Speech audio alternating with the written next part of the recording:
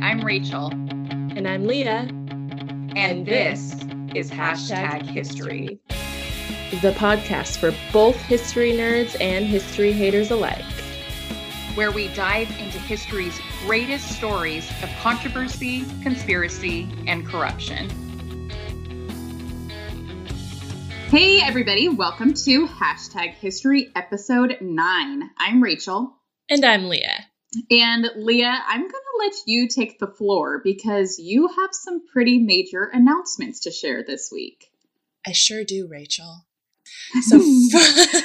So first of all, next week's episode will be our last episode of season 1. Aww. I know, but don't fret because we'll be coming back for season 2 on October 29th with a special spooky Halloween episode. Yay! Yeah, I won't tell you exactly what it's going to be. We want it to be a bit of a surprise, but I will tell you it centers around one of the most infamous murder sprees in English history. Was that too much? Did I totally give it away? If you're me, yes. But that's because I'm a nerd. So okay, yes, I know exactly what we're talking about. And then to really end season 1 with a bang, we are so excited to announce that we are having none other than Kelly Boyles from Milkhouse Shakes on the podcast next week. Yay! She's going to talk about a particularly fascinating scandal in history that she is super passionate about.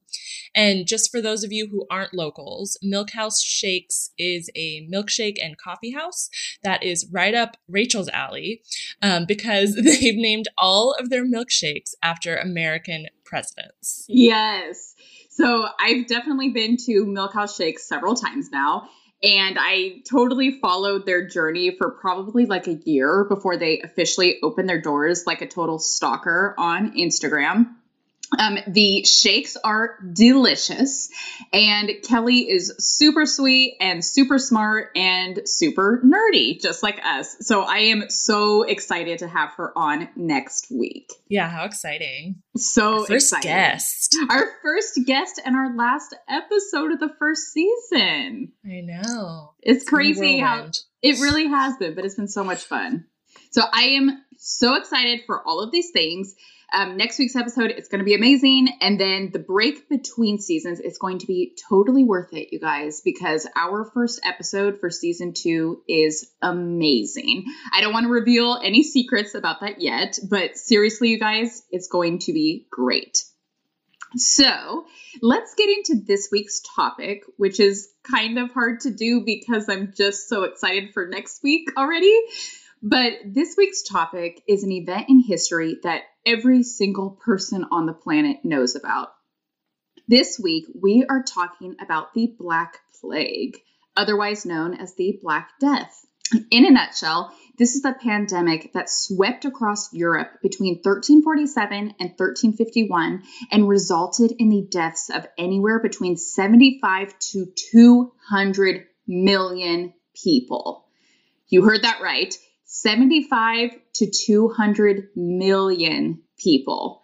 That is absolutely mind-blowing. It's estimated to be somewhere between 30 to 60% of Europe's population. Can you even imagine over the course of 4 years losing up to 60% of our country's population?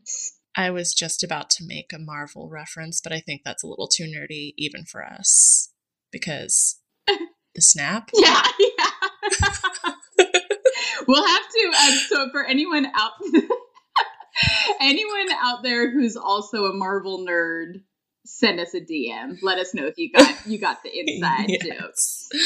Yeah. But really, to put that into context, think about your office at work. If you work with, let's say, 10 people, imagine that within 4 years, somewhere between 3 to 6 of those people have died. It's seriously mind-blowing. I can't even think of another word for it. Yeah, especially in a small office like mine. And mine. That one of us is going. That's yeah. Those are the odds. The Black Plague completely changed the course of European history and was responsible for major shifts in religion as well as social and economic life. And I want to do a quick warning right here and let you guys know that today's episode is disgusting. Like, disgusting. So just be prepared for that. But before we get into all of that, Leah, take it away with this week's cocktail segment.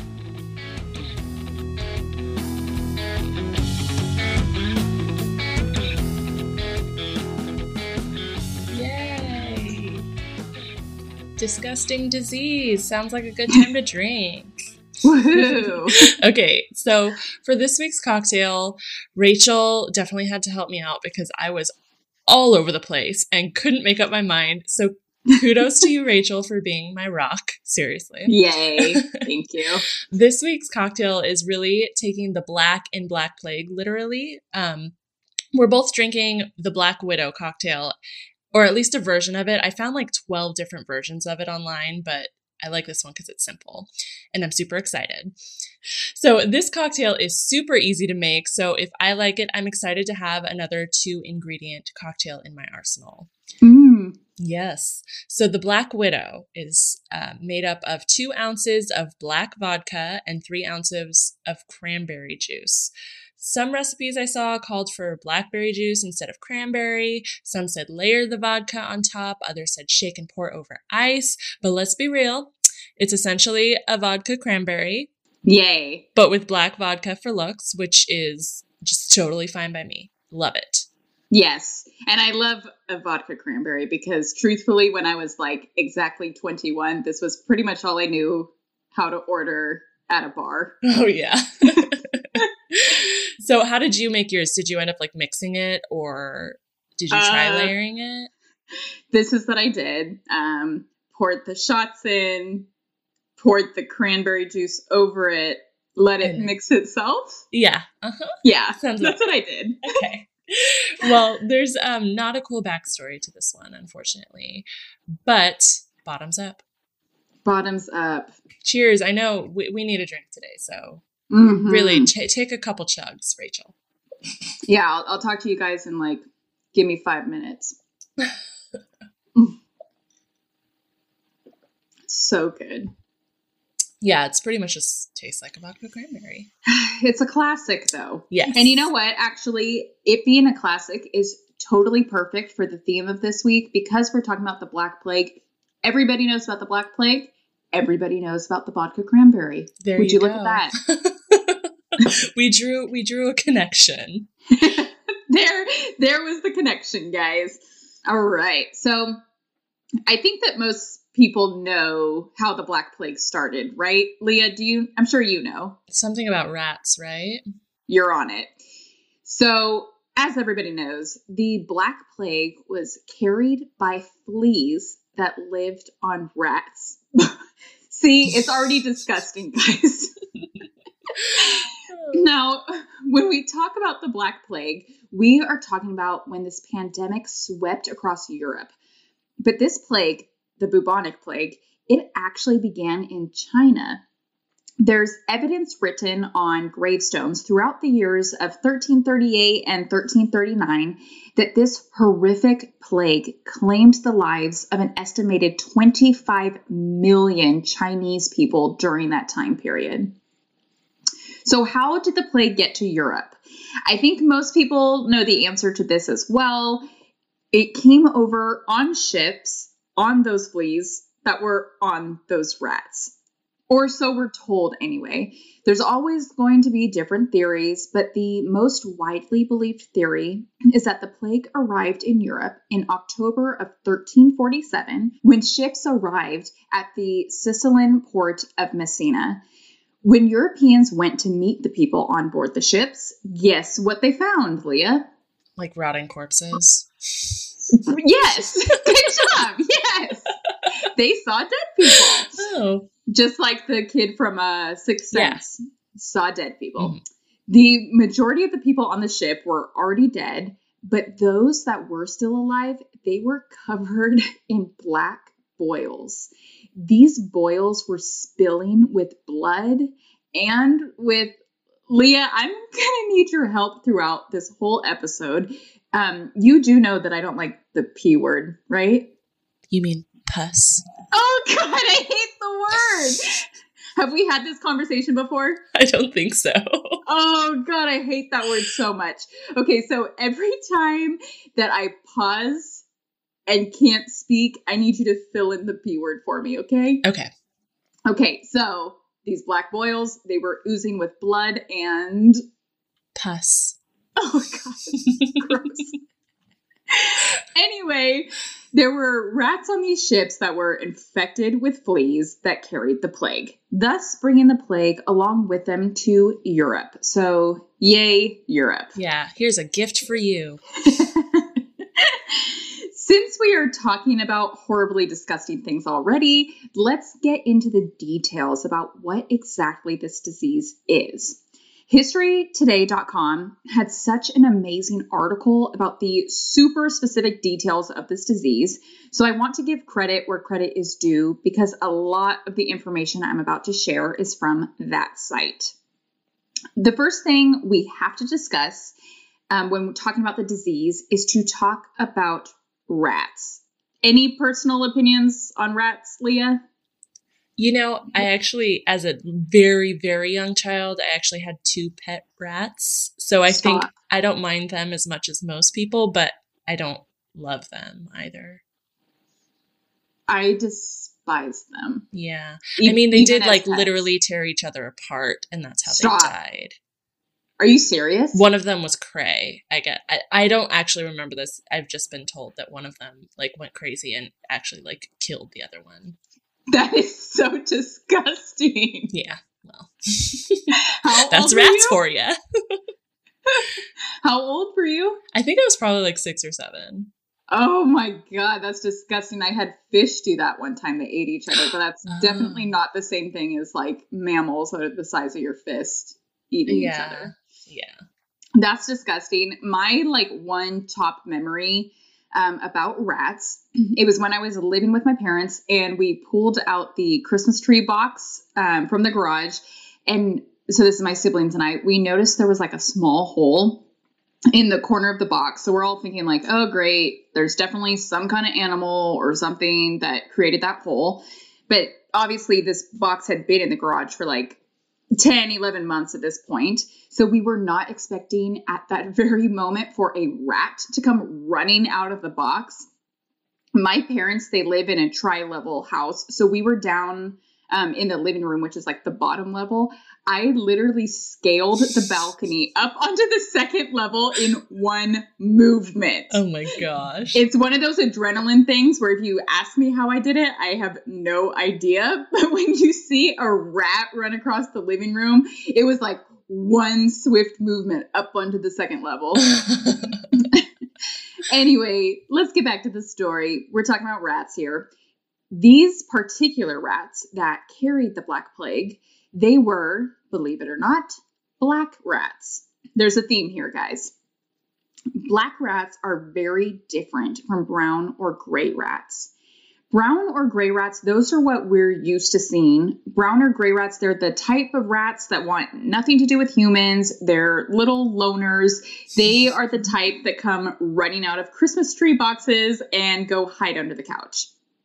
Black rats, on the other hand, nasty, disgusting, filthy black rats, they like to live near people. This episode led me to do more research about rats than I could have ever imagined I would do. But I read a lot about black rats and their behaviors, and they genuinely enjoy being near people. And I even read this really interesting article that talked about New Zealand in particular, where black rats are known to hang out in super public areas like parks and residential neighborhoods. These black rats, when carrying the fleas that carried the plague, it would take about 2 weeks to kill off an entire rat colony. According to HistoryToday.com, once the rat colony had died off, it was then, of course, that the fleas needed to find a new host, which is then when the fleas would cling to humans and bite them. The plague then spread to humans, and within days, it killed them. So now, let's get into the specifics about the plague itself and the symptoms. You know how we oftentimes do like a trigger warning in our episodes when talking about more sensitive or controversial topics? Mm-hmm. I feel like we need to do a trigger warning here too, because seriously, to our listeners, save yourselves. If you do not want to hear about boils and blood and Pus. the P word, oh God, ugh, do yourself a favor and skip the next 2 or so minutes of this episode. All right, let's get into the super gross stuff. Leah, I've uploaded, it's a quote, not a picture. Oh God, good. I was worried. I was like, oh my God, am I going to have to look at an actual picture here? Okay. No, it's a quote. I want you to read it. It's from an Italian poet. His name was Giovanni Boccaccio, in which he described the horrible symptoms of the Black Death. At the beginning of the malady, certain swellings, either on the groin or under the armpits, waxed to the bigness of a common apple, others to the size of an egg, some more and some less, and these the vulgar named plague boils. It gets worse, guys. Great. These boils that Boccaccio talked about, they would ooze with blood and pus. And people often experienced other symptoms, such as a fever, diarrhea, vomiting, chills, and more. The primary characteristic of the bubonic plague is the presence of buboes. This is when your lymph nodes are super swollen and super painful, usually in the regions of your armpit, neck, or groin. I feel like maybe this is TMI, and we are so blessed on this podcast to have so many listeners from all over the world, and now I am totally about to share something that's potentially TMI with thousands of people, many of which I do not know. But here we go anyway. Okay. Yeah, go for it. Mm-hmm. I have actually a lymph node at the back of my neck, it's just under my hairline, that I can always tell when I'm getting sick or when I'm overly stressed because I can feel it. Is that weird? I don't think so, because I know people that constantly check their lymph nodes and know when they're getting sick and stuff from it. Seriously? Yeah. Mm-hmm. Maybe I should have had this conversation with humans a long time ago. Yeah, I don't think that's even something to be embarrassed about. Okay, good. Because I've always been it's like the girl from Mean Girls when she feels her chest. Yeah. I've always felt that way. I feel my neck and I'm like, you guys, I'm getting sick. I'll be sick in 3 days. Exactly. But so now you guys know. Quick anatomy and physiology lesson for our listeners, but lymph nodes are a part of the body's immune system and they swell in response to illness or stress. This is how we fight against illnesses and infections. So yeah, TMI, but now you guys all know about my neck lymph node. Love it. Anyway, the plague was so intense at this time in Europe that carrying and burying dead bodies was an everyday occurrence. Leah, I have uploaded another quote for you to read from someone from the Black Plague period about this whole thing. All the citizens did little else except to carry dead bodies to be buried. At every church they dug deep pits down to the water table, and thus those who were poor who died during the night were bundled up quickly and thrown into the pit. In the morning, when a large number of bodies were found in the pit, they took some earth and shoveled it down on top of them.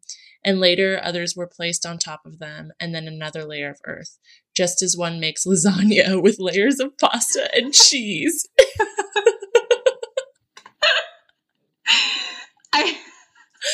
Oh my God, what a freaking disgusting comparison.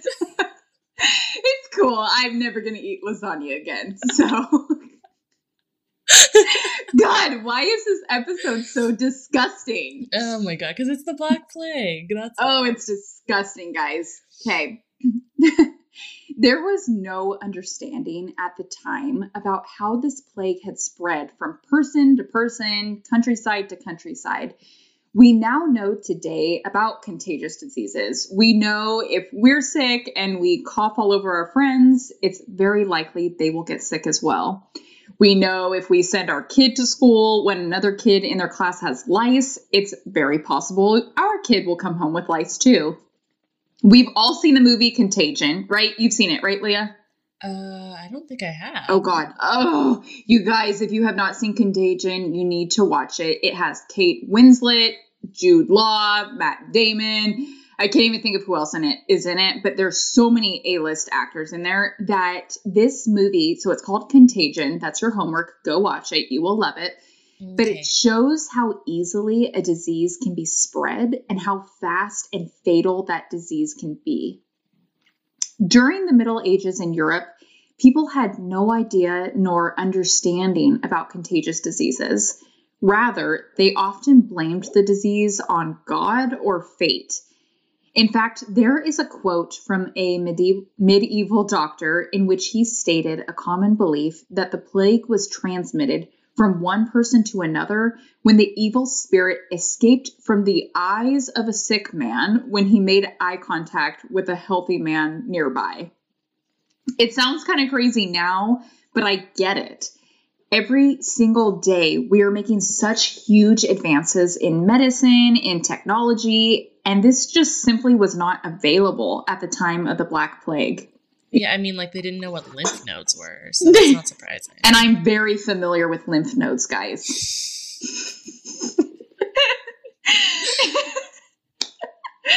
Even worse than not having an understanding of the disease itself was not having an understanding of medical treatment. We hear the horror stories of medieval medical treatments, doctors doing what they felt was right at the time to rid their patients of their diseases, that we now know today with today's medical knowledge were 100% not okay. For example, medieval doctors often practiced techniques such as bloodletting. Bloodletting has long been a thing. In fact, it is believed to have originated in ancient Egypt. From there, the practice spread to Greece and eventually to the rest of Europe. Bloodletting is basically what it sounds like, letting the blood that is in your body drain out as a means of eradicating the body of whatever disease you have. During the Middle Ages in Europe, bloodletting was often the very first line of defense if you went to your doctor with any form of ailment. The doctor would cut a vein or an artery, typically in the arm, but sometimes in the neck, to release the blood from the body. Yeah, this is the part that's making me woozy. It's not the P word part? No, not at all. Anything regarding like blood and bleh, that's what grosses me out. Sorry, we're just getting started. Great. Because bloodletting became such a common practice, several other professionals, as in professionals other than doctors, they started to take up the practice of bloodletting. One such group of professionals were barbers. Yes, you heard that right. While cutting your hair and giving you a nice clean shave, a barber might also offer to let some blood out just to really fix you up. In fact, ready for a super insanely fascinating tidbit, Leah? Yes. The reason why the white with red striped pole is iconic of a barbershop, it actually began in the Middle Ages. Barbers in the Middle Ages would often hang their blood-stained towels outside of their shops on these poles, giving them the look of a red stripe as the blood was draining down them. Ew. That's fascinating though, right? Yeah, and that sounds vaguely familiar. I feel like I might have known that. I think a lot of people do. I told Alex after I put together this episode, I told him like, okay, I want you to wait for the episode to come out, but also I can't wait because this one piece is so fascinating. And of course, he's a genius, so he already knew that too. I think it is kind of one of those like more common origin stories, but it's still super cool. Yeah. It was also believed that bloodletting allowed for the sick person to fall into somewhat of a trance in which they could become more connected with God and possibly ask for God's forgiveness and healing, which we, of course, now know they were not falling into some spiritual trance. They were literally passing out from losing so much blood. Mm-hmm. I won't get into it here, but historians have long speculated that George Washington's death was actually the result of bloodletting. Washington was sick with a sore throat, and doctors believed they could reduce the inflammation in his throat by draining him of nearly 40% of his body's blood supply. Ugh. It doesn't take a genius to figure out that this practice was not helping people, but rather it was hurting people. But they simply did not know this back in the Middle Ages. Leah, I have uploaded an iconic picture of a doctor during the Middle Ages for you to describe for our listeners. I think I'm going to know what it looks like. I'm excited. Okay. Yep. Mm-hmm. So it's a picture of a doctor. And it's basically like a guy in a robe, a full-length robe. And then I don't know why they did this, but they wore like a mask. Oh, well, here it says a mask gathered at the neck with a glass eye, and it had a beak stuffed with herbs and spices on it. Yes. And a leather hat to top it off. Like, they looked crazy. Yes. We're going to get into exactly why they had each and every one of those pieces of their wardrobe. Okay. Anything else that I should point out? Nope, that was great. Great. Okay. So the primary reason for wearing such a ridiculous outfit was because it was believed that the Black Plague was transmitted via physical contact.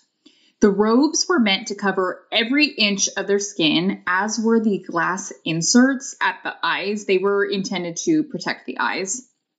Those long beaks they wore actually served two purposes. The first purpose was a practical one. You kind of already said it, Leah. Everyone that contracted the plague reeked. The plague had a very iconic smell, which is really gross and also really sad. Anyway, these beaks that the doctors wore, they were filled with herbs to help with hindering the plague smell from reaching them. The other reason, it was a bit more spiritual. Think back to episode 5 when we were talking about Akhenaten and analyzing different Egyptian gods and artwork. The beaks that medieval doctors wore were actually meant to resemble the Egyptian gods and were intended to scare away the disease. I know if I saw a doctor like that, it would certainly scare me. Mm-hmm. Europeans began to associate the look of the plague doctor with death. When you saw that big beak coming at you, you knew that death was just around the corner. Mm. Now, let's talk about the ways in which the Black Plague affected society. Imagine if 60% of the population died off and what that would do to jobs, agriculture, supply and demand, and more. Huge areas of the country were completely vacated, either because the people had died or because the few surviving people freaked out and fled to somewhere they thought might be safer and provide greater protection from the plague. This is a quick History 101 lesson, but do you remember the general construct of serfdom and feudalism in Europe, Leah? Yes. So this is taking me back to the second grade, or very near it. Yeah, that sounds right. Mm-hmm. So it's basically like indentured servitude, right? Or in simpler terms, slavery, but with like an expiration date on it, right? Yeah, you could say that. Okay. It was basically slavery, but you did have the option to buy yourself out of serfdom, although this was oftentimes totally impossible. The primary difference between slavery and serfdom is that with slavery, you are bound to an individual. With serfdom, you are bound to the land that you worked on. Following the Black Plague, because there were so few workers left, those that could work had the opportunity to demand wages. This completely shook up the European social structure and the feudalism system. It eventually vanished. Land disputes weren't as prevalent either following the Black Plague, since there was now so much vacant land. In fact, many people just took the lands of those that had passed away. Women received greater rights as a result of the plague as well, especially as it related to land. Prior to the plague, even if your husband had owned the land you lived on, oftentimes women were not entitled to that land if their husbands had passed away. This was no longer much of an issue following the plague because really, who's fighting with you over a piece of land? There aren't enough people left to fight over a piece of land. Yeah. I don't mean to make it sound like everything about life was so much better following the Black Plague, because it wasn't. I don't know. Thanos would disagree. Sorry. Oh my God. The next thing I'm about to say is kind of depressing. So you shouldn't be laughing. Yeah, I shouldn't be laughing. Okay, I'm sorry. That was bad timing. Yeah, not the best timing, but you guys, I am serious here that one of the awful things that came from the Black Plague, other than, of course, millions of people dying, is that thousands of Jews were actually murdered as a result of the Black Plague. Remember that the Black Death had very strong religious elements to it, and many people believed that Jews were responsible for bringing the plague upon Europe. Thousands of Jews were killed, and thousands more relocated to Poland to escape prosecution. Woohoo, go Poland! Go Poland. Religion also took a big shift as a result of the Black Plague. Like I mentioned earlier, many Europeans believed that this plague was brought on by God as a punishment for their sins, and the only way to cure the country of the diseases was to beg for forgiveness. There was one particular group of people that took this notion a couple steps too far. This group of people, they were known as flagellants, and they were a super religious group that they would whip themselves in public as a form of publicly displaying their repentance for their sins. These whippings that they inflicted upon themselves were brutal. They each carried whips that oftentimes had 3 tails off the ends of them and sometimes contained items such as sharp nails in them. They would march through the streets, sometimes twice a day, in a super ritualistic way while chanting and whipping themselves. This practice was not condoned by the Catholic Church, and they were viewed by most people as crazy. But it was a big religious movement during the Black Plague that obviously drew a lot of attention. Now, I want to end this episode on something extra creepy. You know the nursery rhyme, Ring Around the Rosie? This song has origins going back to the late 1700s, and it has long been speculated that this nursery rhyme was actually written about the Black Plague. So we all know the rhyme, ring around the rosy, a pocket full of posies, ashes, ashes, we all fall down. Well, I wanted you to sing it, Rachel. Not gonna happen tonight, guys. Okay, sorry. Not performing tonight. Okay, let's go line by line through that nursery rhyme. So, ring around the rosy, that represents the boils on the bodies. Pocket full of posies references the herbs used to ward off the disease, much like those that were stuffed in the noses of the plague doctors that we talked about earlier. And ashes, ashes, we all fall down, obviously refers to the eventual death of someone inflicted by the plague. Oh, hey, and something else to keep in mind and to freak out about. The bubonic plague is not a thing of the past. It is still a very real thing to this day. And it can still be just as deadly, even though we have so many advances in medicine, such as antibiotics. In fact, The most recent case of the bubonic plague in the United States occurred only last year in 2018 when a 14-year-old boy in Idaho contracted the illness. Don't worry, he's okay, he recovered. But according to the Centers for Disease Control and Prevention, there are still to this day approximately 7 cases of the bubonic plague each year around the world.